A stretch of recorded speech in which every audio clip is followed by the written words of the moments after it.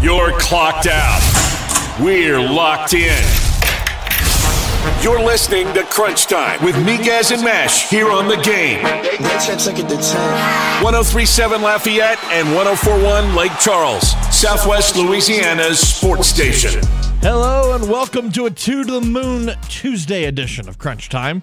Right here on The Game, Southwest Louisiana sports station. Matt Miguez here. The Game hotline is 337-706-0111. As we're broadcasting live from the EVCO Development Studios in Upper Lafayette. EVCO Development is a civil construction company that specializes in new multifamily construction. And here in Acadiana, don't forget you can watch us on the simulcast by going to Stadium 32.3 and Channel 133 on LUS Fiber. A local Acadiana product has entered the transfer portal, and he is getting a ton of attention. We'll talk about that. We'll look at the NBA playoffs. Rough night one for Joe Mazzulla and company. We'll look at that as well. Plus, we'll talk about the Houston Astros and their win last night over the Giants. Preview the matchup tonight with Hunter Brown on the bump and much more. Let's bring in our co-host and producer now, Mr. James Meche. James, happy Tuesday to you, sir. How are you? What's up, Matt? I'm doing all right. Good. So I have to start by saying that I'm angry with myself. Why are you angry with yourself? Yesterday, on May the 1st, I made zero reference to Justin Timberlake. Oh, my God. Zero reference. How did I miss that opportunity? I'm glad you missed it. I had every opportunity to roast that dude year after year, and I missed it. So, shame on me, I guess. We'll try again next year. But now it's May 2nd, so it's pointless now. Let's talk about Trey Amos. Trey Amos has entered his name into the NCAA transfer portal. He is a sophomore from New Iberia, went to Catholic High in New Iberia. And since entering the transfer portal, he has gotten a ton of traction. I mean, offers from Texas A&M, Oklahoma, Oregon, Auburn, Illinois, Ole Miss, LSU, Michigan State, Miami, Florida, Alabama. Every big-name program in the country wants the services of Trey Amos. And why wouldn't you? He is a 6'1", long-bodied corner that is physical at the line, makes plays on the football. Why wouldn't you want him? But James, I'm going to speak on why I think, and look,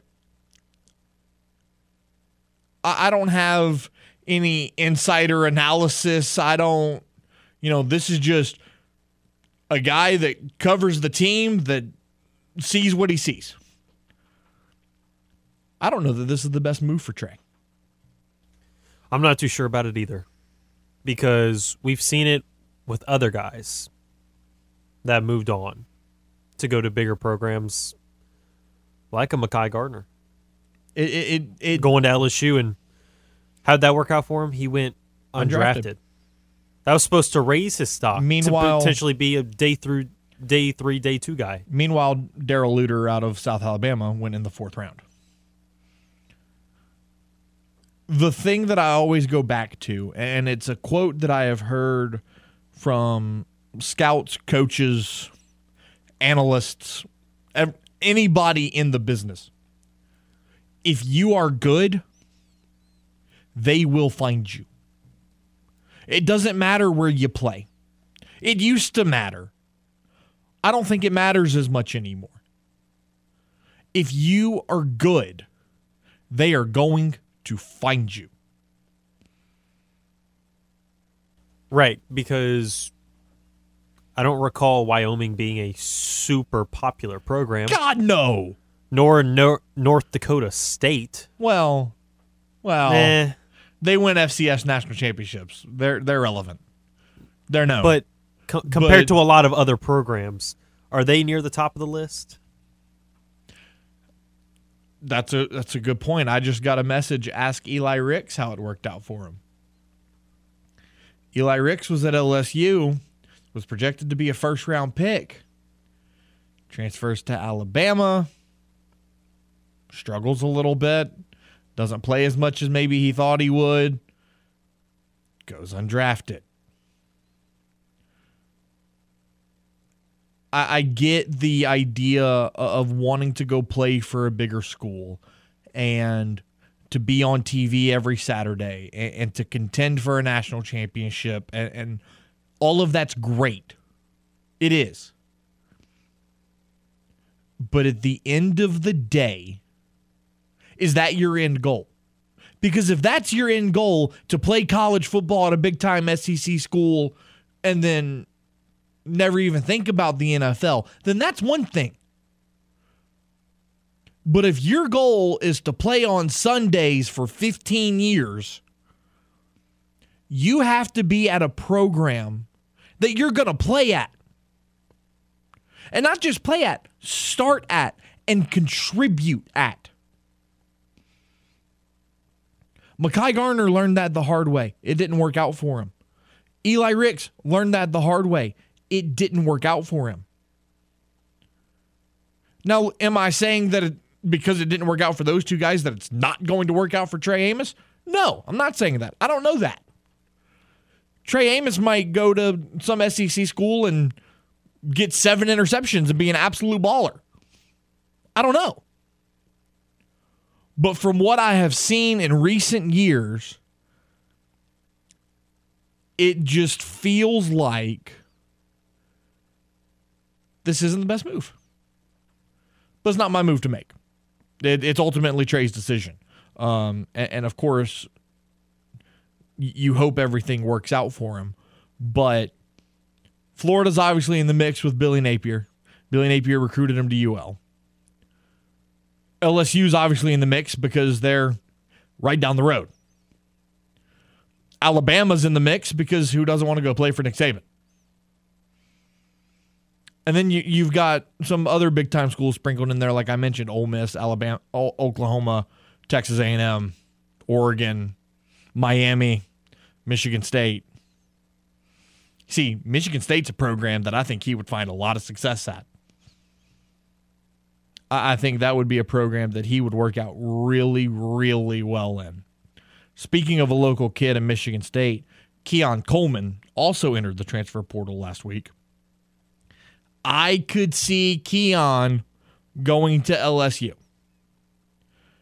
And the reason that is, why did he go to Michigan State in the first place? He went to Michigan State because he wanted to play both football and basketball. He wanted to play both. But he realized in basketball that he was, the 10th man on the rotation, didn't really play a whole lot, and it was starting to hurt the way he played football. So he took a year to focus solely on football, and what happened? Led the Spartans in receptions, yards, and touchdowns. And now he's in the transfer portal, getting a ton of attention from bigger schools like LSU, Alabama, and the likes, when LSU didn't even offer him out of high school. They gave their last spot to Jack Besh. So now Keon's got the opportunity to come back to Baton Rouge and show them what they missed out on the first time, what Ed Ogeron missed out on. And I think right now with the way LSU's receiving core is designed, he would fit in beautifully. He would become the number 2 receiver. It'd be him and Malik Neighbors. And then you move Kyron Lacey over into the slot as the number 3. Could you imagine that receiving core? Malik Neighbors, Keon Coleman, Kyron Lacey, and literally anybody else. that's one of the best receiving corps in the SEC, if not the best. So very interested to see how that's going to play out over the next couple of days because, look, spring practice just ended. Summer workouts are getting ready to get underway. Guys are going to have to make a decision pretty quickly. So, again, as soon as we hear something here, we will definitely fill you in on what we know. But, James, before we take our first time out, real quickly, the NBA. What the heck is going on in Beantown? Dude, are your Celtics not as good as we maybe thought they were? They have this thing that they like to do very often. Don't know why. Like to play with their food. They like to just squander leads so often. And they couldn't guard the three-point line to save their life last night. They shot really well. At the end of the first quarter, they were shooting 78%. They had made 17 out of their first 20 shots. Like, they were shooting lights out. Yeah, I mean, you shot 59% from the field for the game. Right. But they just couldn't figure it out in that fourth quarter. At the end of the third quarter, it was tied. You felt like with how well they were shooting, oh, they must be blowing them out. No, because the 76ers were making just as many shots. The largest lead was 12 for the Celtics. But anytime they got to that point, right after, 76ers come right back and make it within 2, maybe 3 scores, like right away. Like they would go shot for shot, and you're like, well, this game, the Celtics should win it, right? Because they're shooting phenomenal. No, the Philadelphia, even without Joel Embiid, which the paint was wide open for him all night, they made 66 points in the paint, which they really haven't done that much in a while because they just focus so much on shooting the mid-range from the elbow and hitting a lot of threes. They went for the paint last night because Joel was there, and that was the perfect opportunity to get an early one-game lead in the series since Joel could be back for Game 2, maybe Game 3. But no, they squandered it. I'll tell you the 2 statistics where it went wrong for Boston. And this is coming from a guy that didn't watch the game. I saw the highlights. And then I'm looking at the stat breakdown. This is where I'll tell you where the game went wrong for Boston. You can tell me if you agree with me or not. 10 steals to 3 in favor of Philly. Yeah, and then Brogdon at the end trying to give it to Jason Tatum as time was expiring. That contributed to it. And that was the whole momentum shift. As soon as that happened, I was like, yeah, that's game. And then Philly had 8 less turnovers than Boston. Right.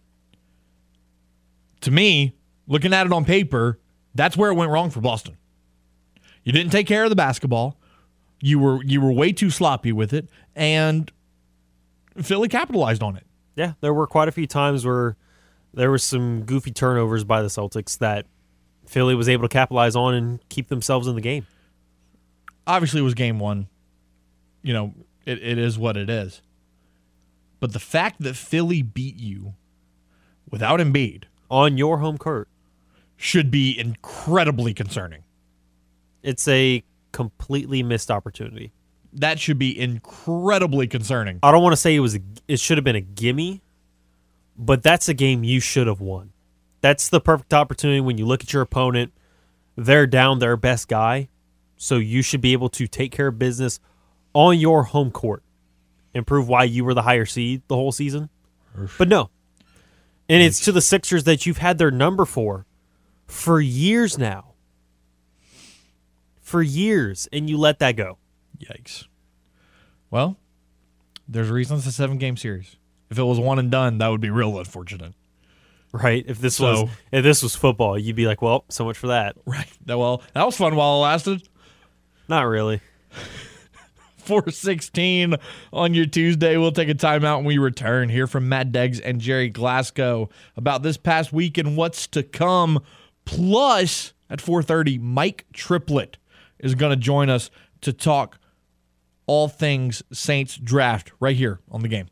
This is Crunch Time on The Game. 103.7 Lafayette and 104.1 Lake Charles. Southwest Louisiana's sports station. Your home for the LSU Tigers and Houston Astros. The Game has a brand new app, and it is now your one-stop shop for all things Southwest Louisiana sports station.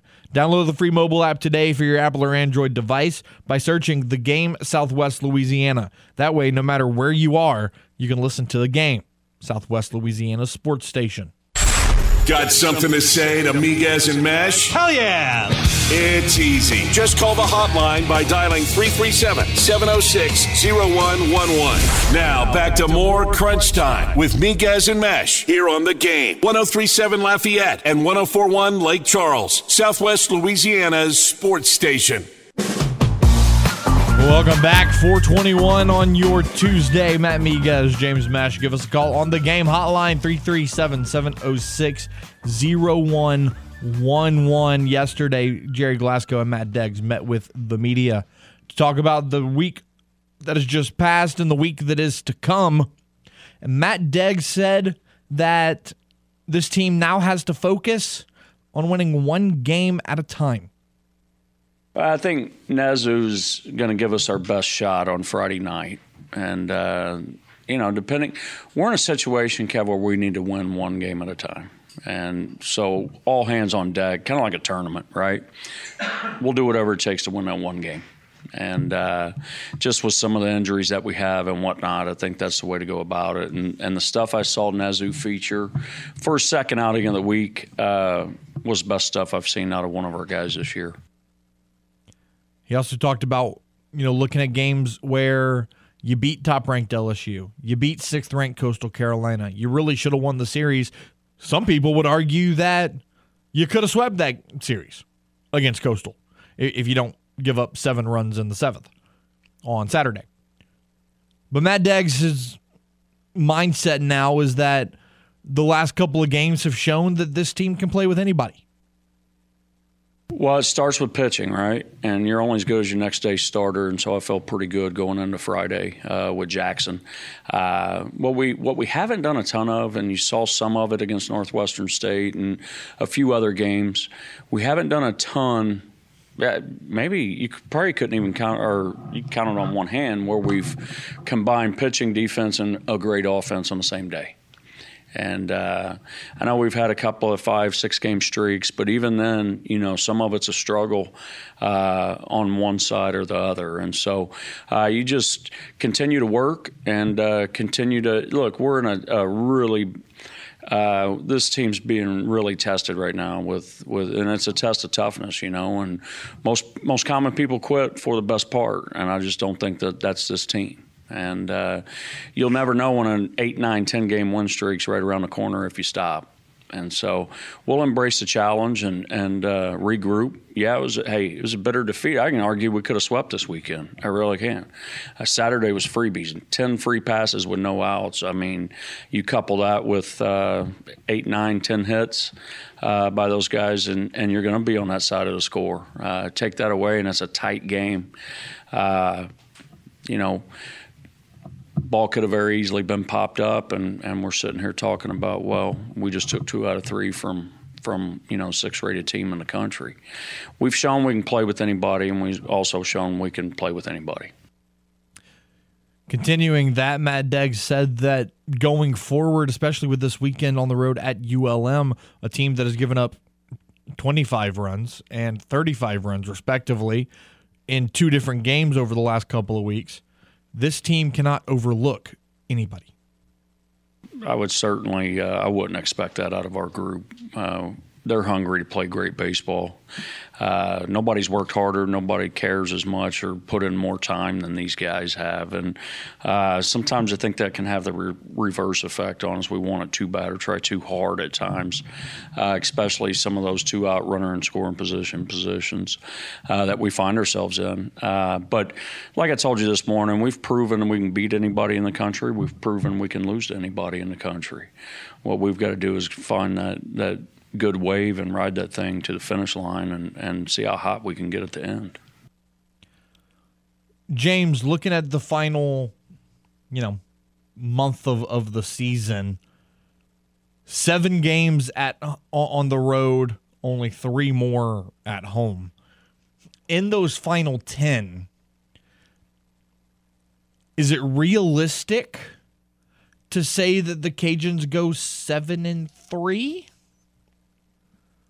Would that be realistic to say? 3 games against ULM, you've got a midweek game against Tech, 3 games at home against Texas State, and then 3 games on the road against Southern Miss.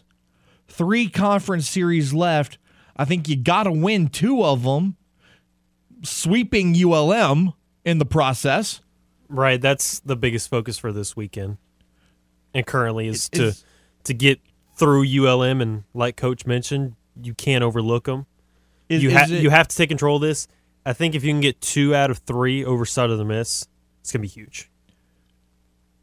So sweep ULM, win the midweek game against Tech. That's 4. Mm-hmm. So then over the final 6 games, you need 3 more wins.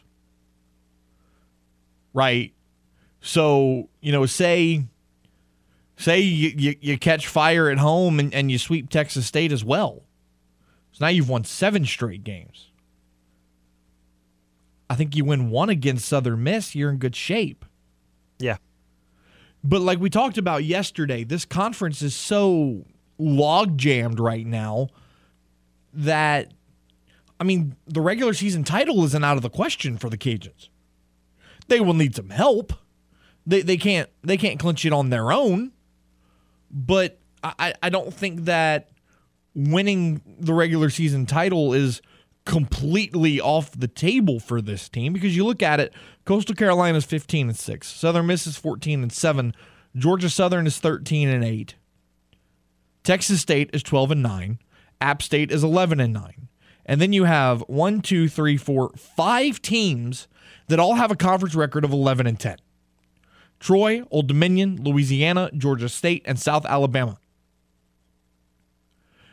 Now, like we mentioned, 6 of your final 10 games are against teams in the top 4.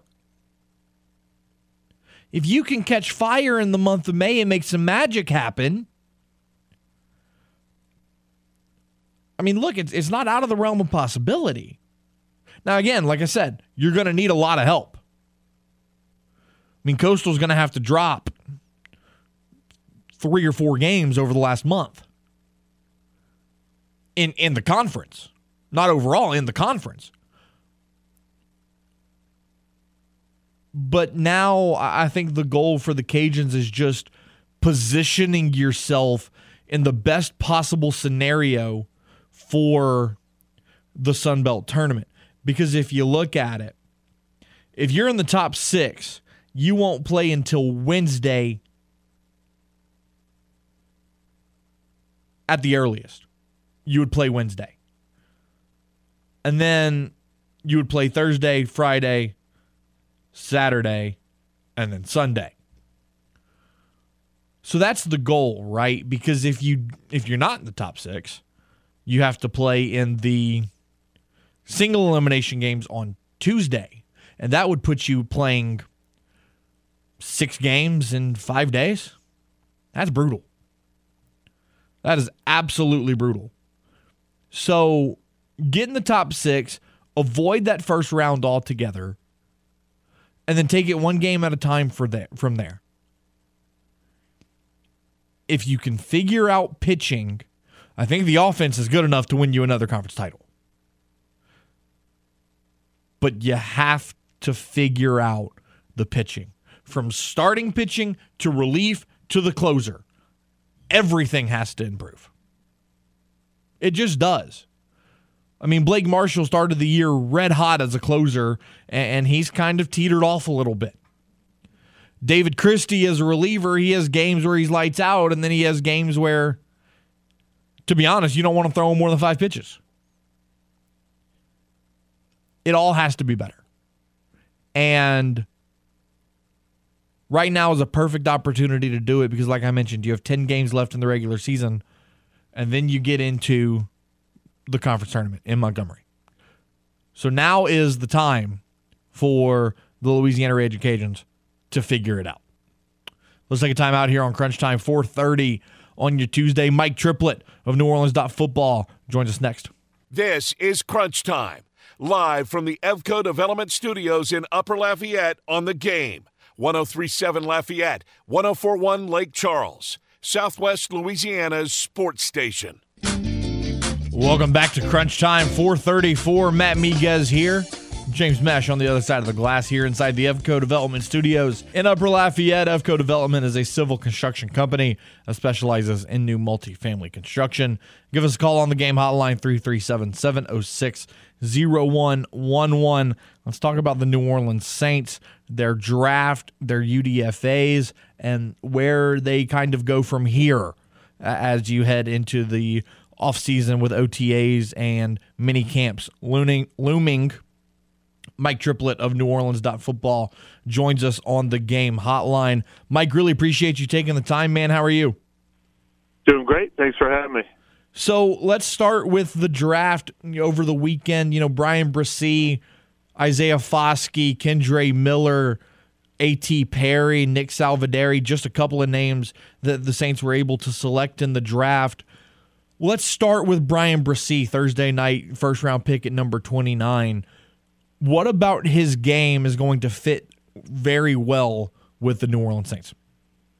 Well, I mean, it really feels like the perfect pick. We've been saying, even before free agency started and even before they let David Onyemata go to the Falcons, that an upgrade at that three-technique tackle spot was an absolute must, and I had it as the number one need on the team. They signed Colin Saunders and Nathan Shepard in free agency, but that's a position where they do a lot of rotating, and they were down a body. And now I think Bresee has the upside to be sort of the leader of that rotation.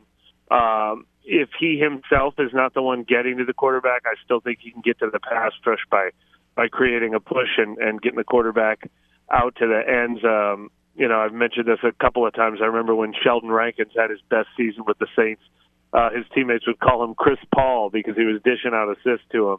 And that's what they needed so badly. I was getting kind of concerned at how thin this defensive line was and where they were going to replace the guys that they let go in free agency. And so that felt like a must early in the draft. So to find someone they liked in the first round was huge. And look, he's missed some time because of injuries and a strange kidney infection last year and stuff.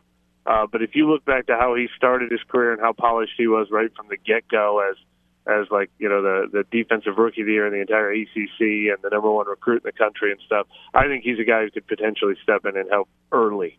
Yeah, Bresee's a guy that had to overcome a lot. You mentioned the kidney infection, also the tragic passing of his sister last year. Then you go to the second round and you look at a guy like Isaiah Foskey, the edge rusher out of Notre Dame, and I really like this pick because he's got a quick first step, he's physical, and honestly reminds me a lot of Cam Jordan. Can he be Cam Jordan's heir apparent? Well, obviously the Saints have a type, and they like their defensive ends to be big with long arms, to be as effective against the run as they are as pass rushers, and he fits that mold. I mean, it's the same mold that brought them. You're very optimistic to say it reminds you of Cam Jordan, and the pessimists would say it reminds them of Peyton Turner and Marcus Davenport.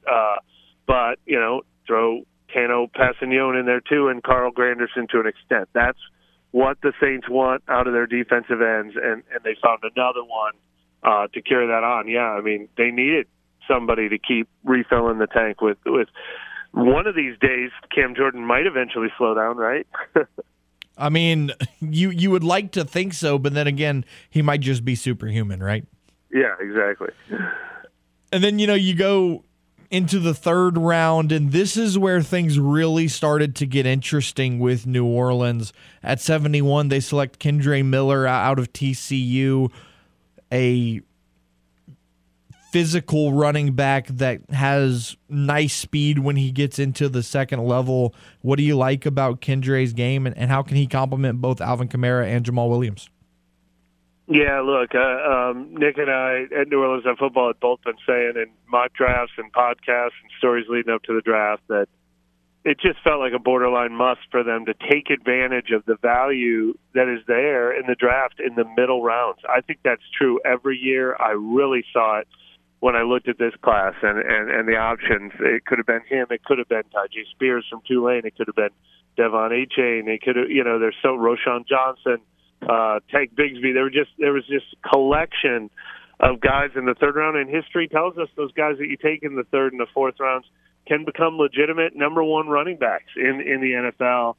It's a young man's position. Both Alvin Kamara and Jamal Williams are going to be 28 by the time the season starts. Obviously, we know there's a potential suspension looming for Alvin Kamara, so I think they needed somebody who could help that rotation early and then be ready to be the number one guy in the very near future. So that just felt like the right position to tackle. Now, early on, I think he's going to be more of a first and second down back. That's what they asked him to do at TCU. He did not catch a lot of passes there. It doesn't mean he can't do it, especially screen passes. But if him and Jamal Williams can do a lot of that between the tackle stuff, and it frees Alvin Kamara up to have them use him a little more creatively, that's something that's been missing in this offense as well. Chatting with Mike Triplett from NewOrleans.football. Now you go to Saturday, and you made a trade before the draft even started. Mickey Loomis said, okay, I played nice Thursday and Friday. Now it's time to make some moves. Yeah, and that was – they kind of went right down the line. We had a pretty distinct top 5, top 7 positions of need, and they hit – what I ranked as the number 1 need in round 1, what I ranked as the number 2 need in round 2, and then in rounds 3 and 4, 2 more top 5 needs on my list. And look, it's pretty similar to what we just said at running back. He doesn't necessarily have to start at guard right away. They have Andres Pete and Cesar Ruiz penciled in as the 2 starting guards. But both of those guys have just 1 year left on their contract. Both of those guys are dealing with injuries. And both of those guys could get pushed if he comes in and he lights it up as a rookie. So it felt really important long-term as much as short-term, and obviously they like the guy they got. I thought it was really interesting. They said they felt like there was going to be a run on offensive linemen, and he was their clear favorite, and that's why they traded up. And sure enough, 10 of the first 20 picks on Saturday were offensive linemen, so they were right about that part. Now, you brought up Andres Pete and Cesar Ruiz both being on the final years of their deal yesterday. The Saints declined the 5th-year option on Ruiz. Out of those 2, which one do you think, if only one of them stays with the team, which one do you think that it is? And what went into the thought process of declining that 5th-year option for Ruiz? Yeah, look, I still think Ruiz is probably a big part of the team's future. They like him, and he had by far his best year before the foot injury in the final game this last season. I was not surprised they didn't pick up the 5th-year option, though. That would have been over $14 million, and that is very high for a guard.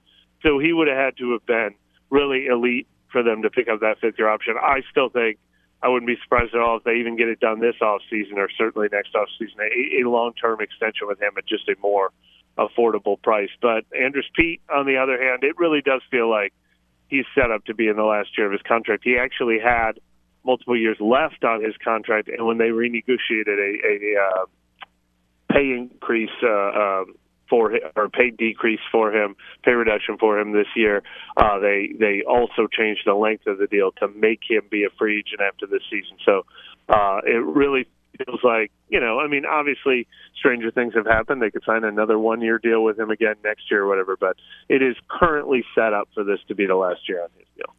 Now, later in the 4th round, they traded back into the 4th round and took Jake Haener, the quarterback out of Fresno State. Now, when you look at the guy's numbers, 9,000 career passing yards, 68 touchdowns, only 18 interceptions, and has a completion percentage in his career of 68%. I mean, and look, I know he wears number 9, but come on, those are Drew Brees-esque numbers. I mean, everything is Drew Brees-esque except for the fact that Drew Brees is a unicorn and there's nobody like him. I mean, I suppose Russell Wilson falls in that category too, but even Russell Wilson doesn't play the game the same way, where he just does it with that kind of vision, that kind of presence, that kind of anticipation, that kind of timing, that kind of rhythm, all the things you have to do if you're going to be a 6-foot quarterback and succeed. But those are all the things Jake Haener has done, and it's not a coincidence. He told us, and he showed pictures later on social media. He was wearing Saints jerseys to school in 1st and 2nd grade, wearing Saints beanies, and he was a fan because he knew he was going to be a short quarterback, and Drew Brees was the ultimate short quarterback. And he knows that, that's how you have to thrive at the position. He's done a great job of it. So obviously nobody expects Drew Brees peak from him, but the style, sure. And we know that style fits this offense. Now, in the 5th round, you took Jordan Howden, a safety out of Minnesota. I've seen a lot of people compare him to Chauncey Gardner-Johnson. What are your thoughts on that comp, and what do you like about Howden's game? Well, there's another unicorn for different reasons. I mean, C.J. Gardner-Johnson obviously is a really unique player, especially when it comes to the way he approaches a game and his fiery attitude and stuff on that. But yeah, the one thing they do definitely have in common is versatility.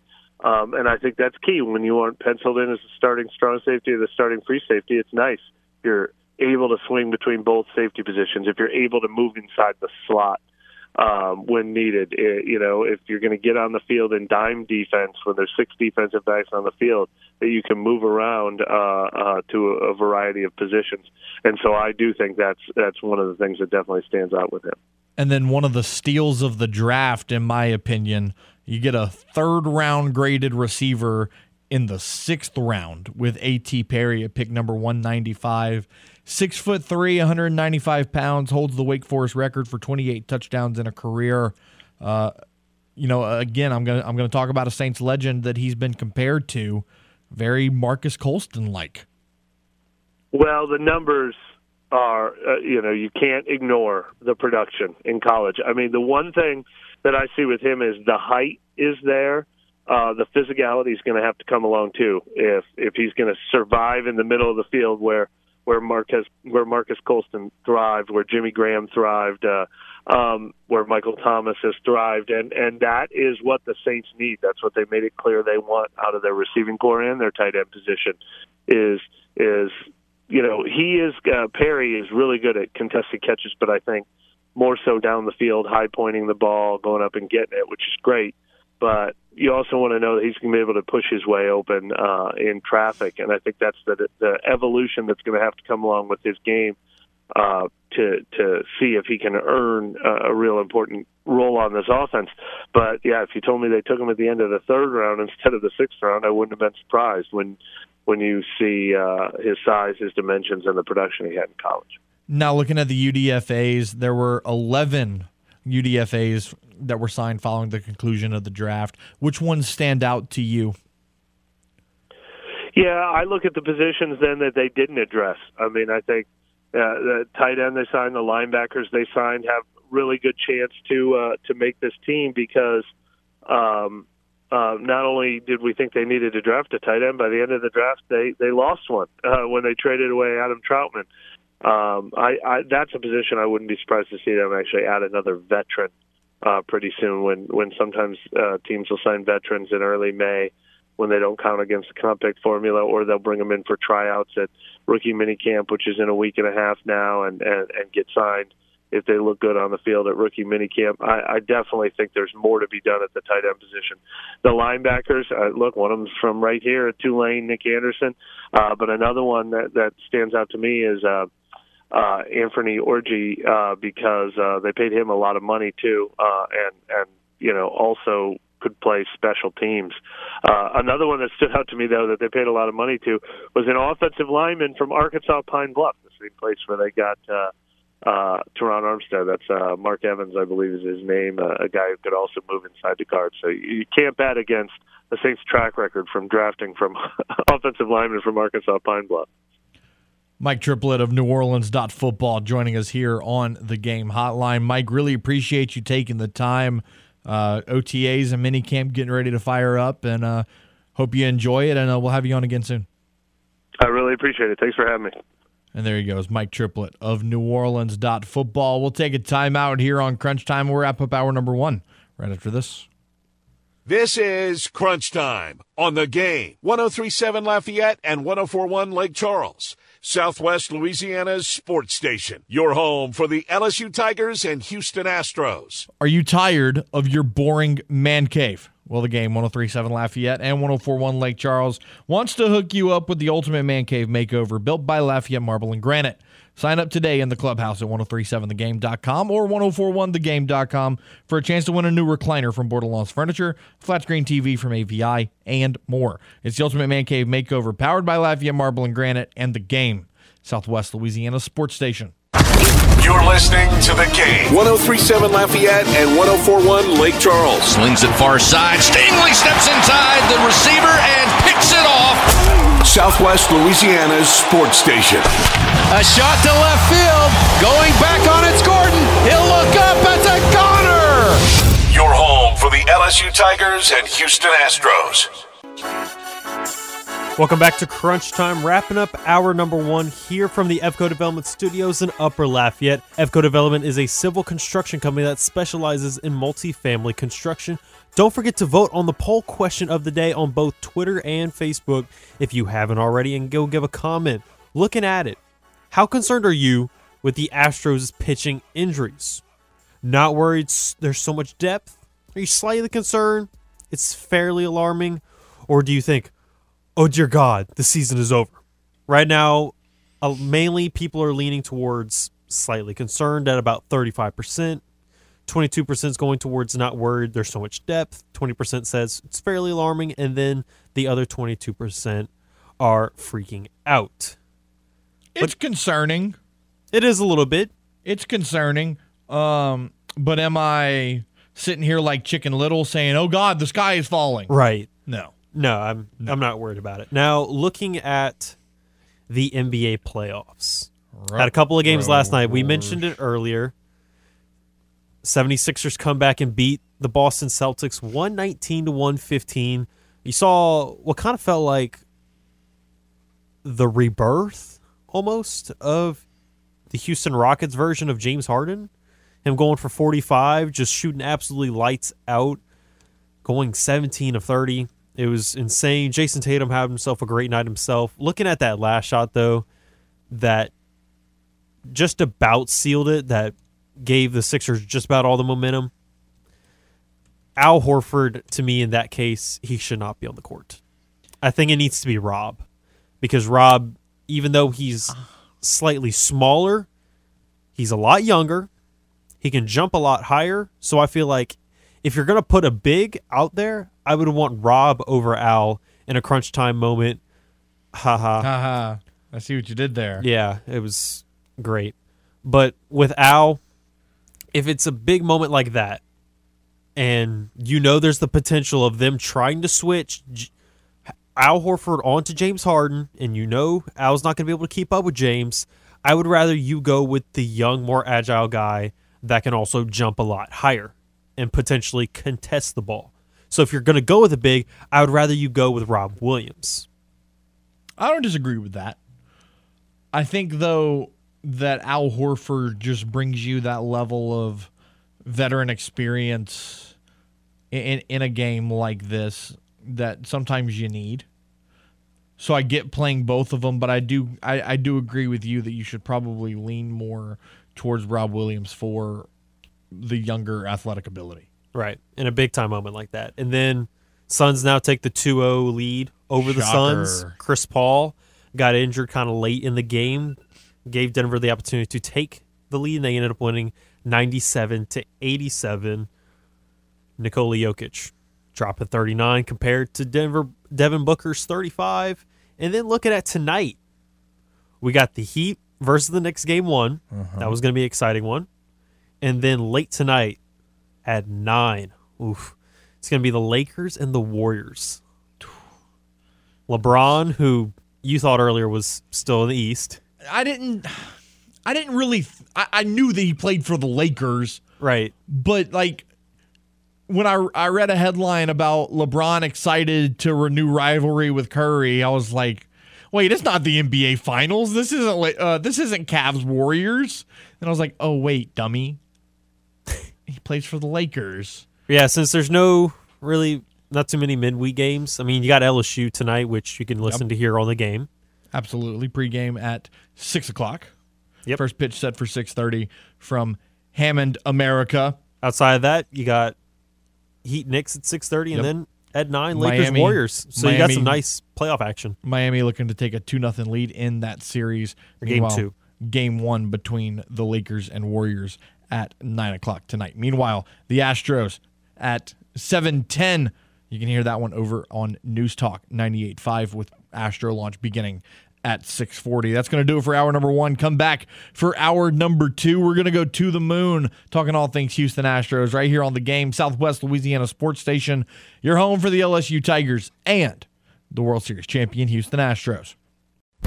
You're clocked out. We're locked in. You're listening to Crunch Time with Miguez and Meche here on the Game. 103.7 Lafayette and 104.1 Lake Charles, Southwest Louisiana's sports station. Hour number 2 of Crunch Time is here on the Game, Southwest Louisiana sports station. Matt Miguez, James Meche. The Game hotline is 337-706-0111. And here in Acadiana, you can check us out on the simulcast on Stadium 32.3 or Channel 133 on LUS Fiber. We are broadcasting live from the Evco Development Studios. Here in Upper Lafayette, Evco Development is a civil construction company that specializes in new multifamily construction. Looking at some top stories in sports, ex-Raider Henry Ruggs has decided to plead guilty in a fatal DUI case stemming back to 2021, where he hit speeds of 156 miles an hour in downtown Las Vegas and killed a 23-year-old woman. He is now, with the plea deal that he is taking, he is now looking at 3 to 10 years behind bars in a state penitentiary. Be interesting to see if his NFL career maybe continues after that, or how things play out. But obviously a very tragic situation in any way you look at it with that accident. But then you move on and you go to the NBA.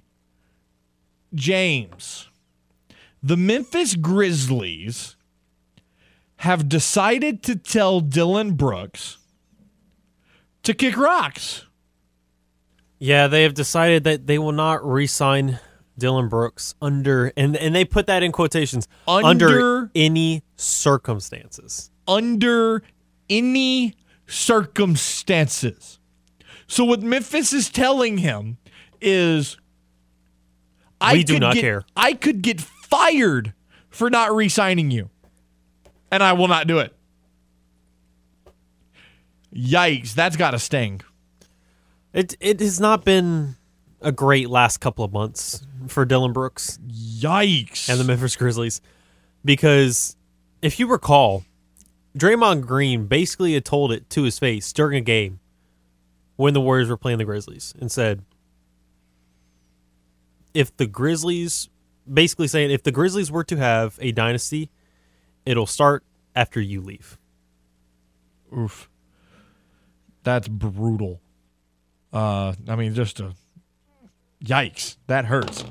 Paris Saint-Germain has decided to suspend Lionel Messi for 2 weeks after he missed training to go on an unauthorized trip to Saudi Arabia.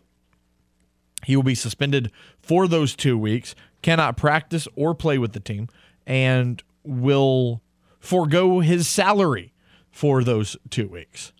Boo freaking who? When you have as much money as Lionel Messi has, you think you're going to miss 2 weeks' salary? Probably not. Let's go to the Game hotline now. Frank, what's up? Not too much, boys. I apologize for not calling. I've been working harder than Joe Biden's prescription meds. But look here. I've been talking to everybody around the water cooler and whatnot, and everybody's kind of on the fence about their number one pick at number 29. And I can't say they're wrong. They spent 3 months in the offseason getting rid of a player who was constantly injured, and they drafted a guy who's constantly injured. And the one optimist that I talked to said, oh, he's got a great upside. Well, the report on Davenport was, oh, yeah, but he's got the wingspan of a car, and it's got a great upside, but he never saw the field. So, I mean, one of y'all better talk me into it, because I think it was James that gave him a B+ on the draft I'm trying to give them a B minus, but I just don't like their first round pick. Maybe I'm a pessimist at heart. I don't know, but I think they could have. I think they could have done better. Well, no, I gave it a B plus for the overall draft, not just for 29. I kind of agree with you. I'm a little worried about the injury history as well. However, it's a lot of kind of like weird stuff. Now, he had the ACL tear, which is kind of consistent with guys, but he had the weird strep throat that eventually took him out for a couple weeks because it also got into his kidneys. So it was weird stuff like that, and then he had to miss 2 weeks because his sister had cancer and eventually passed early on in that season. So it was like there's a lot of weird stuff. It's not like it's a consistent hamstring or a knee. It's like it's different stuff that pops up out of nowhere, and I don't know if that's just a bad string of luck or if that's just a sign of things to come that we've seen with the other defensive players on the line that they've drafted recently. Well, I'm hoping it pans out, but every player coming out of college, you always got a great upside. He's fantastic upside, and then the Saints always seem to get. I'm not gonna cuss, but they always seem to get it. So look, I'm gonna be honest with you, Frank. I was not a fan of the Brissett trade when it first went down, but now that I've had time to reflect on it and really look into it, I'm actually a big fan of it. I mean, like James mentioned, he's had to overcome a lot of just odd circumstances from an injury side of things, and then obviously the tragic situation with his sister last year. He's a guy that does a great job of getting through the line, making it rough on quarterbacks. I mean, you look at his freshman numbers, the 1 year that he really didn't run into any issues. He had 23 tackles, 4 sacks, and he forced a fumble from the nose tackle spot. I mean, that's pretty impressive numbers. Okay, well, here comes the crap half of the conversation. If he does well, just like Trey Hendrickson, what do the Saints do? You got to pay him. Okay, just like Trey Hendrickson wanted to get paid $60 million. Oh, we got to ship him off. See, that's where the Saints fan in me and the Saints organization side of it, they clash. Because Trey Hendrickson, if y'all remember, had a fantastic rookie year, and the dude wanted to get paid. New Orleans didn't want to pay him. Now he's blowing stuff up. So it makes sometimes New Orleans, the organization, makes it hard to be a Saints fan. Oh, I agree with you 100%. Because I was one of the biggest critics of the organization when they decided to not pay Trey Hendrickson. Yeah, well, I'd pay him in a heartbeat. I don't remember if it was you or maybe a guest host that I talked to about it, and we were arguing about sack numbers. I think Trey Hendrickson had more sacks his rookie season than Cam Jordan, and yet they still refused to sign him, and they let him go, and he's still he's a beast. So, like I said, it's the organization, and then all this tags along to the training staff and all the crap going on with Michael Thomas. Okay, so where do we draw the line? I mean, are we going to get a better training staff, or what's going on? So it's like one thing falls after the other. So I fact checked you. He actually did have more sacks than Cam Jordan's rookie year. Cam Jordan finished his rookie year with 1 sack. Hendrickson had 2 sacks in his rookie season. So, and the first 2 years, fact check the first 2 years. That'll even blow your mind. Well, actually, first 2 years, Cam blows him out of the water with 9 sacks to 2. Well, look at what he's doing in Cincinnati. Oh, I agree. I mean, he's a beast. The dude's playing with a broken hand, and he's still getting to the quarterback. I mean, the dude's a freakish athlete. But anyway, it's all mud in the water. But I'm just saying, I'm kind of hesitant. I hope it pans out. I really do, because the Saints' heart in me wants it to work. But man, I smell a lemon.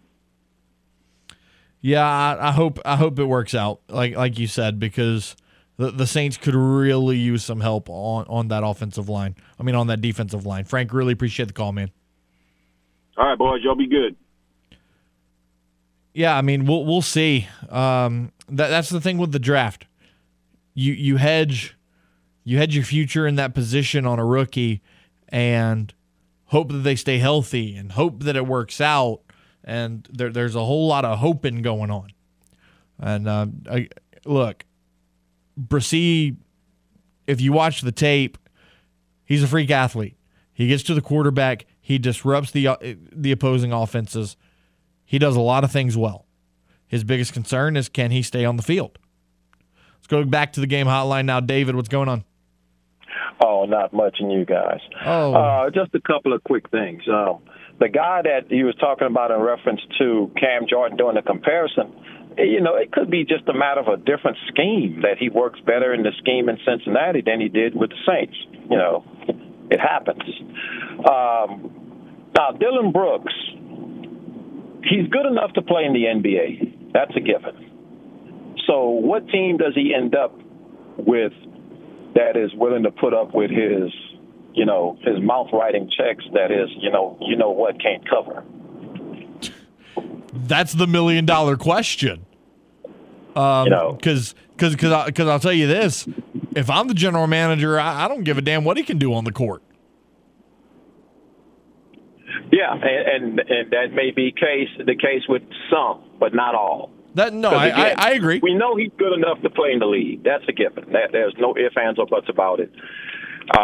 If he would tone it down a little bit, and you got some mouthy players, that's a given. It's basketball. You have it in football, just about every sport. But his went a little bit too far in poking the bear.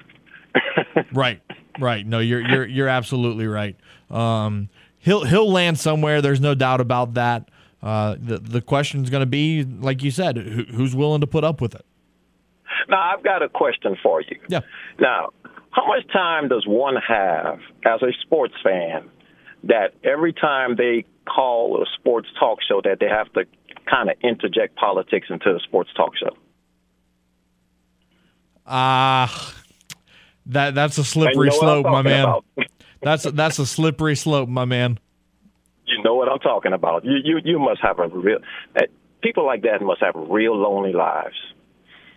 Again, David, I'm not going to get into that, man. I appreciate the call, though. Have a good one.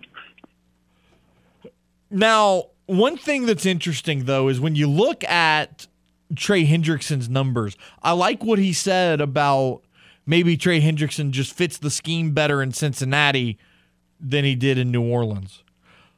I'm here to remind you that in 2020, his last year with the Saints, he had 13 and a half sacks. That's almost a sack a game, folks. Now, I understand not wanting to pay a guy off of one really good season. I get it. But why not sign him to a 1-year deal at the salary that he was asking for? Because he got a 4-year, $60 million deal, or 5-year, $60 million deal from Cincinnati. Why not sign him to a 1-year deal worth 12? Say, look, Trey, do it again. If you do it again, then we'll give you the long-term deal. But right now, we want to see you do it again. I guarantee you, Trey Hendrickson would have taken it. The salary's the same. All they're worried about is how much money you're making. He would have taken it, and he would have done similar to what he did in Cincinnati in 2021, which was 14 sacks. He backed it up. Please, if you were the New Orleans Saints, do not make the same mistake again if Brian Brissy works out. Don't make that mistake again. Because you had a guy in Trey Hendrickson who consistently got better in your organization, and you didn't pay him. You didn't pay him. And now, what's the problem? You have, outside of Cam Jordan, you don't have any good edge rushers. You don't. You put all your eggs in the basket of a kid that nobody had heard of out of UTSA that didn't work out for you. Then you drafted a kid out of Houston that, once again, very few people knew about. that has yet to work out for you. Saints have made some bad decisions recently. Now, granted, they've made some really good ones, but the bad ones are looming very large right now on that defensive line. Do not screw this one up with Brian Bresee. We'll take a time out here on Crunch Time. When we return, we'll preview LSU versus Southeastern from Hammond America tonight that you can hear right here on The Game. This is Crunch Time on The Game. 103.7 Lafayette and 104.1 Lake Charles. Southwest Louisiana's sports station. Your home for the LSU Tigers and Houston Astros. If you want to take your lady out for a nice dinner, but you're low on cash, don't worry. The Game Clubhouse can help with your date night blues. Join the Rewards Club to score excellent prizes like a $150 gift certificate to Mr. Lester's Steakhouse or a $25 gift certificate to Mabel's Kitchen, with both located at Cypress Bayou Casino Resort. However, you can only score these great prizes by joining the Game Clubhouse, which you can do at 1037thegame.com or 1041thegame.com. It's free, it's simple, so go sign up today. Let your voice be heard. Hello. Give us a call on the hotline at 337-706-0111 and speak your mind. Hello. This is The Game. 103.7 Lafayette and 104.1 Lake Charles. Southwest Louisiana's sports station. Welcome back to Crunch Time. 521, Matt Miguez, James Meche. The Game hotline is 337-706-0111. James, tonight, LSU Southeastern. You can hear it on The Game. Once again, pregame set for 6. First pitch set for 6:30. What are your expectations tonight in a game where I'm not going to say that it doesn't matter what the result is, because you can't afford to drop games against much lower RPI teams. However, in the same result, you saw it last week. You lost a midweek game to Nichols. You turned around and you swept Alabama. It didn't really matter. Right. You lost to the Cajuns 2 weeks ago as well. So you've lost the last 2 midweek games. I don't want to say it doesn't. It's not that it's not important, but it just doesn't matter as much to them. Right after both of those midweek losses, you got SEC sweeps. And correct. Nothing mattered. No one batted an eye to it. Right. But I feel like you just want to win one of them, huh? Like, it's not that you want to purposely lose every single one of them, but you got to win this one. I mean, if you look at Southeastern, and typically Matt Reiser has a solid baseball program over there in Hammond. They're not very good this year. They're 19-21. They're 4-11 in the conference. They are on a 3-game losing streak right now, and they have a .500 record at home. So if you're LSU, you've got to be looking at this going, man, if we can win, if we can get the offense going just a little bit, you're going to run away with this. Now, one thing that I will give Southeastern credit for is earlier in the season, they went over to Auburn and took 2 out of 3. They won the series against Auburn. So that's impressive. That's helping their resume. But, man, once you got into Southland Conference play, you have struggled. You won your opening series. You lost to Incarnate Word.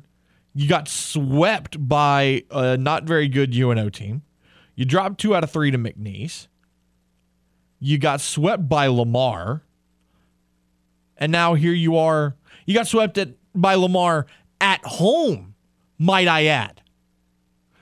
Conference sweep at home. So now that, you know what that tells me? The Southeastern team is not only going to be ready, but they're going to be angry,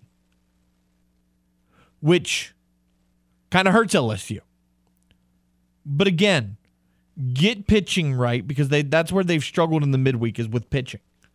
Your offense is going to be there. Dylan Cruz was the SEC Player of the Week again. Tommy White is still doing Tommy White things. Your offense is going to be there. But in the midweek, you have struggled mightily with pitching. And that's got to be better. It just has to be better, because there's going to come a point where you are going to have a game where, and I've said this multiple times about the Cajuns this year, there's going to be a game where the offense doesn't show up and pitching is going to have to win it for you. And if your pitching is not consistently there, it's not going to be able to win it for you. So that's what LSU's got to figure out. Because I hate to sound pessimistic, but James, the inconsistency of their pitching kind of has me questioning if they can win a national championship. You need pitching to win a national title. You need pitching to have success in Omaha. Hell, you need pitching to get to Omaha. So something's going to have to give with this pitching staff. Because Paul Skeens has been great. You know what you're going to get out of him night in and night out. Ty Floyd has come around in a big way. I know some people say, one step forward, two steps back. I see that. But he's come a long way. You got Javen Coleman back. He's been good since he's returned. Christian Little is starting to come alive a little bit. Thatcher Hurd has struggled mightily. Mightily. And then there's Blake Money, who, James, you remember at the beginning of the year last year, we were like, who is this cat? This guy's the real deal. And ever since then, he's fallen off the face of the earth. He had one bad outing. The yips took a hold of him, and he hasn't been the same since.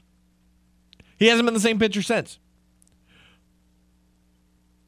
You got to figure it out.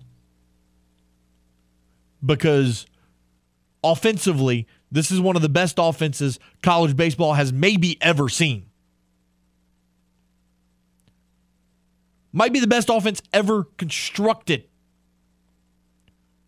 But if the pitching's not there, it's all for nothing.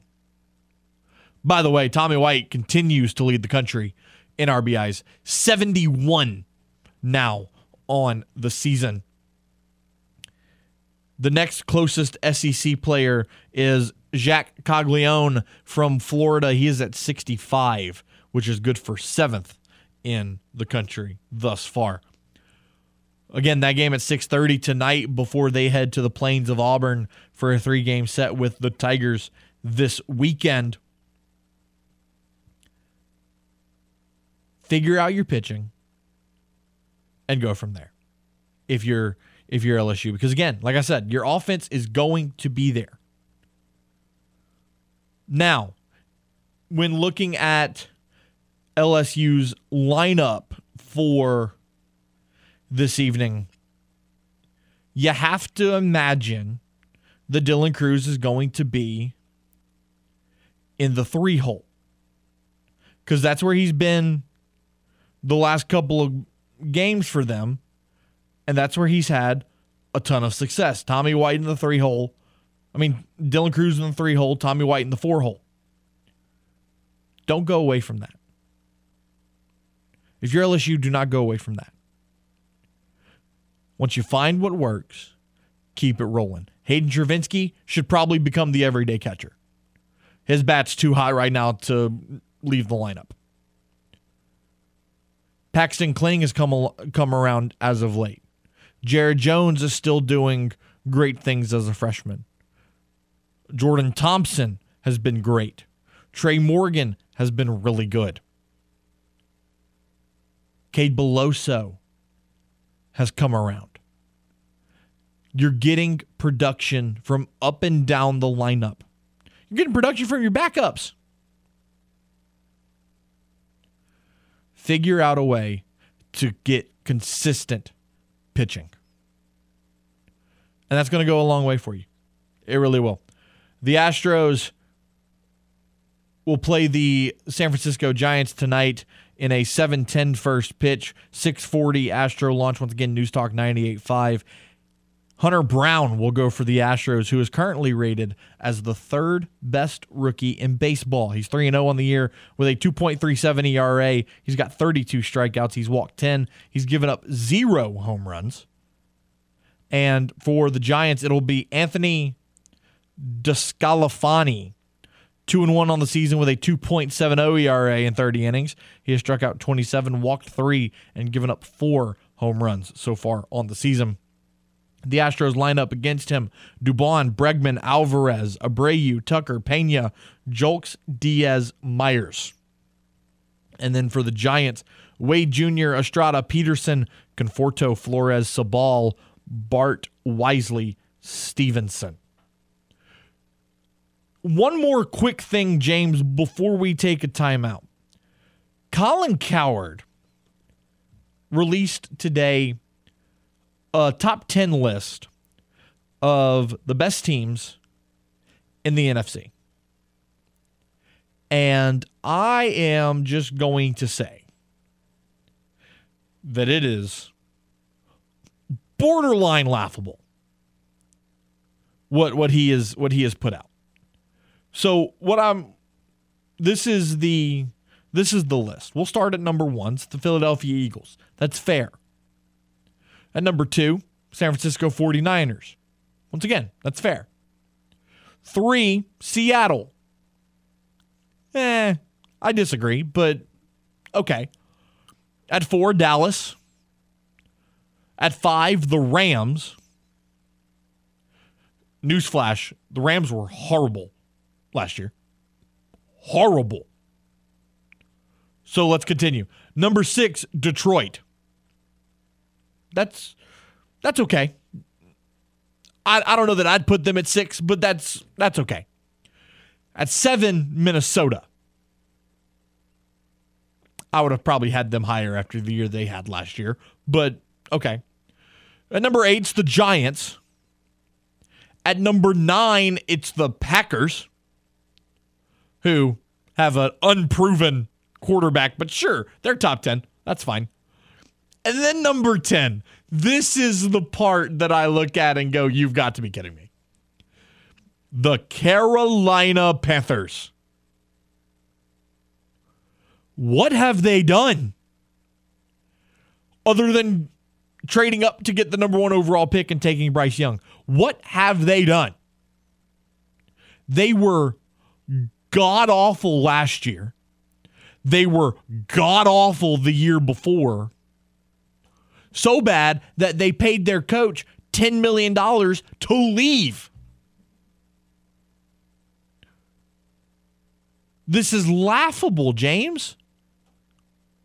I mean, look, I'm not trying to be a homer, but you can't tell me that if this is a list of teams right now, you can't tell me that the Saints aren't in the top 10. Now you understand why I don't pay attention to what Colin Cowherd says or does. Like this is, and to make it worse, he had Nick Wright on with him. Oh, which that bozo. Oh, those two are one of a kind dynamic duo. Look, that's fine. If you want to paint the Saints as an underdog, go for it. That's fine. But just remember, people in New Orleans keep receipts. 5:32, almost 5:33. We'll take a timeout. We're going to the moon next to talk about the Houston Astros right here on The Game. This is Crunch Time on The Game. 103.7 Lafayette and 104.1 Lake Charles. Southwest Louisiana's sports station. Your home for the LSU Tigers and Houston Astros. FanDuel is the only sportsbook app where you can bet the Kentucky Derby, and that's happening this Saturday. And right now, all customers can get a no-sweat Derby bet up to $20. That means you'll get up to $20 back if your win bet doesn't win. I'm going to take Confidence Game at 30-1 odds to win the Kentucky Derby. There's great promotions every day. The app is safe and secure, and you're going to get paid instantly when your bet hits. So bet on America's #1 race this Saturday on America's #1 sportsbook. Just visit racing.fanduel.com/KLWB for your chance for a no-sweat Derby bet up to $20 this Saturday for the Kentucky Derby. That's racing.fanduel.com/KLWB. You must be 21 and older and reside in Louisiana and permitted parishes only. Offer valid on first Derby win wager. Verified FanDuel racing account is required. Refunds issued in non-withdrawable racing site credit that expires on June 12, 2023. Restrictions apply. See terms at racing.fanduel.com. And if you or someone you know has a gambling problem and wants help, call 1-877-770-STOP. Fly me to the moon. That's driven deep to left center field. Gardner is going back. Looking up. See you later. See you later. Miguez and Meche are ready to launch into all things Houston Astros. Here is To the Moon on Crunch Time with Miguez and Meche. Dez, are you ready to watch the Diesel work tonight? Yes, sir. Absolutely. So let's talk about Hunter Brown for a second. I mean, 3-0, a 2.37 ERA, and he's a damn rookie. I mean, the guy is just insanely impressive so far. Yeah, I mean, when the easy comps, right, the Justin Verlander stuff, right? His hero, he's from Detroit. He has a lineup just like him. But when you dig in the stats, he has a ground ball rate that's equivalent to Framber Valdez, and then he throws 98, 99 fastballs up. You have a mixture of both worlds, and I mean, to see this kid kind of blossom in front of our eyes, it's pretty damn sweet to see, because for the longest time it was like Forrest Whitley, and Hunter Brown just put his head down, gone to work, and he's the guy. And you know what? You guys in a state that has legal gambling, I may take a little road trip over across the border to put a little Hunter Brown Rookie of the Year action on. As you absolutely should. But, you know, when you look at the Astros right now, 16-13, 8-9 inside Minute Maid Park, the biggest thing that jumps out is the injuries to the rotation. Jose Urquidy goes on the 15-day IL. Luis Garcia's on the 15-day IL. You're obviously still missing Lance McCullers Jr. Who's going to fill in the rotation? Yeah, I think Chandler Rome just had a tweet that they can roll with a 4-man rotation, just the way how the schedule is set up through at least May 9th, he said, and then they'll have to make a move.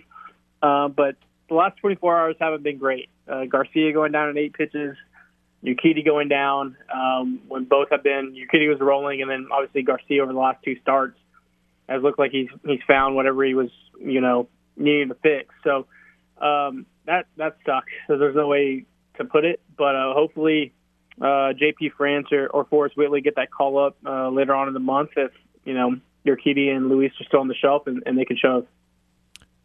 Looking at a guy like J.P. France, do you think he's ready to maybe be with the Astros full-time? Has he reached that point? Yeah, I think so. I think it's also a product of how good this team is and how this bullpen is. I think JP, obviously, is a starter. He's stretched out, but I think he profiles better in the bullpen. But, look, he's 27, 28 years old. He's been in the minors for a while. He's been grinding. His numbers are great. I've seen him pitch, and his stuff is electric. I think he deserves his chance. Obviously, Forrest Whitley comes with everything that Forrest Whitley has done, right, or hasn't done. So if I had to make a decision, it would be JP France. Now, looking at the game tonight with the Giants, you won 7-3 last night. How do you what's it going to take to get the offense to continue the production that you had last night? Yeah, I think we just got to tell the guys it's the 7th inning. It just seems like every right. game the 7th inning rolls around and they wake up. And I think we haven't seen this team kind of come together and show the offense the way we expect it to be, especially after last year. But I'd rather the struggles now than in October. So I think over time we'll get there. Just continue to put good at bats together, string it, get it to the next guy, and hopefully Mauricio Dubon's coming up to the plate because that guy's on fire right now. You brought up Mauricio Dubon, 317 on the season, having a great start to the year from that leadoff spot. But after what I've seen over the last couple of days, can we get some more Jake Myers, please? Oh, man. Look, I've sat there and worn some punches by saying I'm a Jake Myers guy. And look, Chaz is awesome. I love Chaz. He deserves to be in the lineup as well when he's healthy. But what we've seen over the last 10 days with Jake Myers, it seems like it's pre-injury Jake Myers. Obviously, the arm is still coming along with the post-labor stuff, but it's confidence. And Chandler Rome had a great piece in the Athletic about how the coaches started talking through everything through his upstairs and got the mentals right. And over the last 10 days, he's making some really, really good contact. And then looking at another guy with Corey Julks, 9 RBIs so far on the year, hitting .295 at the plate. How important is it for a guy like him to make an impact and kind of hang around this roster? Yeah, I mean, that guy's just a ball player at the end of the day. Like I've said it a million times on the internet, I think he's just a dang good baseball player. Obviously, he doesn't have the accolades and the prospect status like others, but look, it's about producing at the major league level, and that's all he's been doing. And I think that at bat he had against the Braves, where he came off the bench cold, facing Minter, working the count, had some balls called his way that weren't necessarily strikes, and him getting that big base hit, I think that was just going to propel him. And to see him in the lineup, obviously with Brantley coming back soon and Chaz coming back soon, he may be the odd man out, but man, he's been more than what we expected coming into the season, and that's just major props for him. Chatting with Apollo Dez of Apollo HOU. You've got tonight's game, you've got tomorrow afternoon's game, and then you go on a 9-day road trip where you're going to play 6 games against division opponents. 9-game road trips are tough because guys get tired, guys are away from home, obviously sleeping in a new place every third night.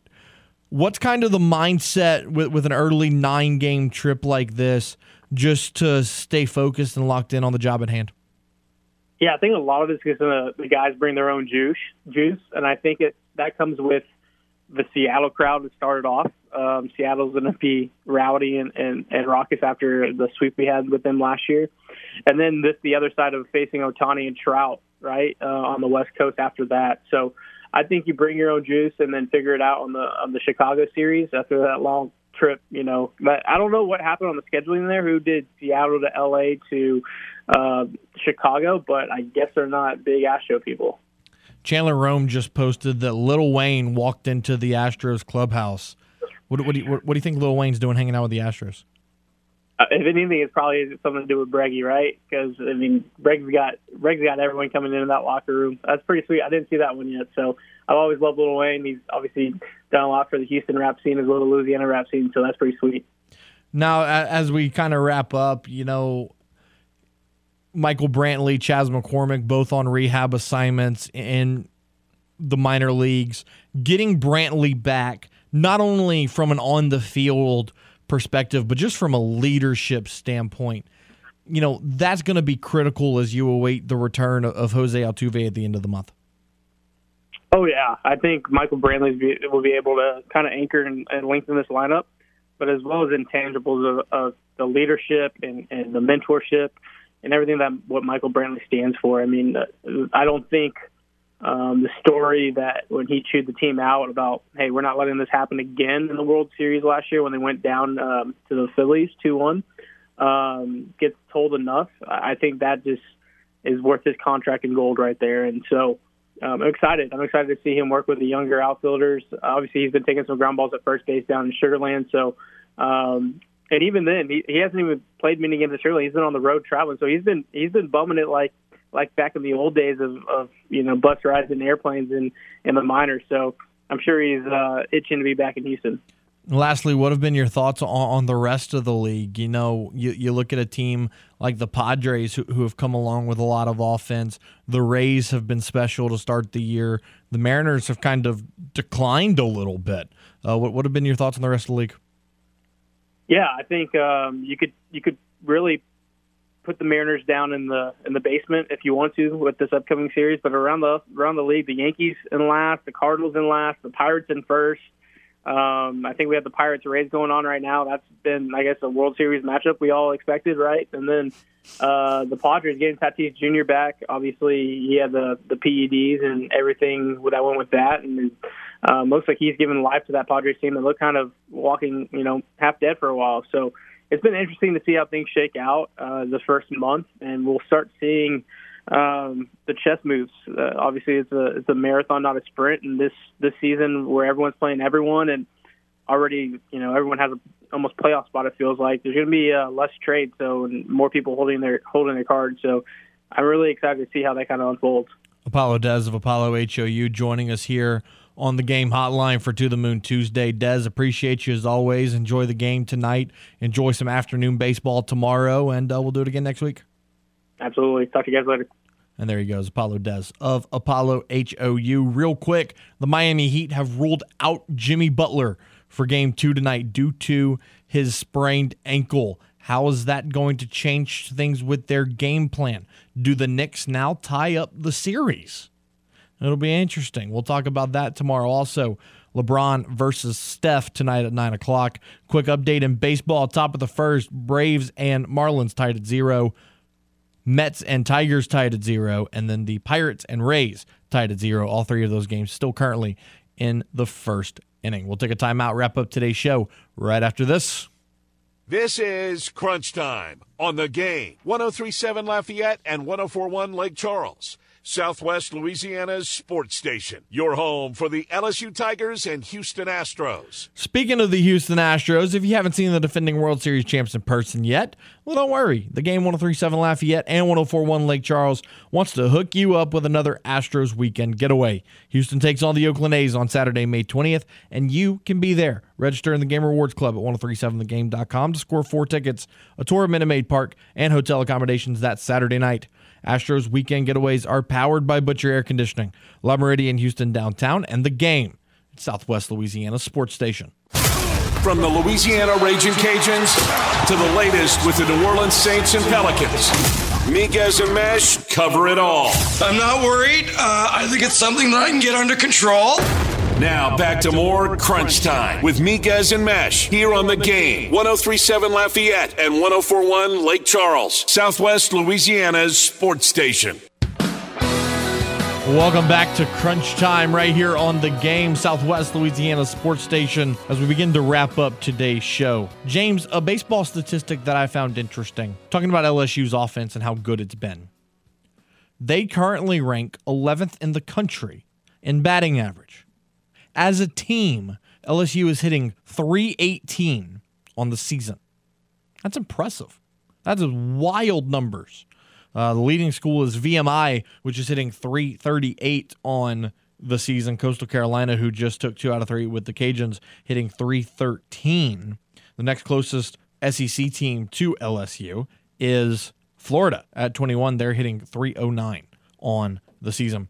Once again, LSU playing Southeastern tonight. We talked about the NBA earlier with Miami, New York, and then the Lakers and Golden State. NHL playoffs tonight. Florida, Toronto getting underway here in about 5 minutes. And then the nightcap, 8:30, Seattle and Dallas in the American Airlines Center. Earlier today, the Chiefs re-signed running back Jerick McKinnon and declined the 5th-year option on Clyde Edwards-Helaire. James, does Clyde, a.k.a. Mighty Mouse, leave Kansas City after 2023? If they don't trade him beforehand. So you think he could be on the trade block this year?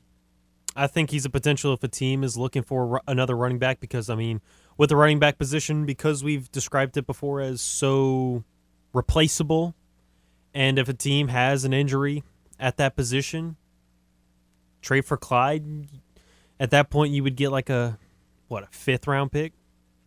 Probably, maybe a 4th, if a team needed him bad enough. Like, you'd be getting a day 3 pick out of it. So it'd be extra ammunition for the next draft, and if you're making the run that you think you are, it's like it's a throwaway pick anyway, and you just get some extra depth in that room. So I think if he doesn't just get re-signed, I think there's a good chance that the Chiefs will trade him. The College Football Playoff has also announced the schedules for the 2024 and 2025 season. First-round games will be at campus sites. The quarterfinals will be the Fiesta Bowl, Peach Bowl, Rose Bowl, and Sugar Bowl. The semifinals will be the Orange Bowl and the Cotton Bowl. And then the National Championship game will take place on January 20th in Atlanta. And then in 2025, the quarterfinals will be the Cotton Bowl, Orange Bowl, Rose Bowl, Sugar Bowl. Semifinals will be the Fiesta Bowl and Peach Bowl. And then the National Championship game will take place again on the following January 20th in Miami. So the 2024 semifinals are set for January 9th of 2025 and January 10th of 2025. 12-team playoff is going to be very entertaining in the world of college football, and I'm interested to see how the games at campus sites are going to play out. That'll bring tons of revenue to prospective universities. I want to take this opportunity to thank our guests today, Mike Triplett, as well as Apollo Dez of Apollo HOU joining us for To the Moon. Come back tomorrow, Who Dat Wednesday, with our guy Brendan Ertl, plus a very special guest that we're not going to reveal just yet. For James Meche, I'm Matt Miguez. Be safe, be well. Give a hug to your mom and them, and we're back tomorrow, 4 to 6, right here on The Game, Southwest Louisiana Sports Station, and your home for the LSU Tigers and the World Series champion Houston Astros. Speaking of the Fighting Tigers of LSU, let's go to Hammond now, and the voice of the Tigers, Chris Blair.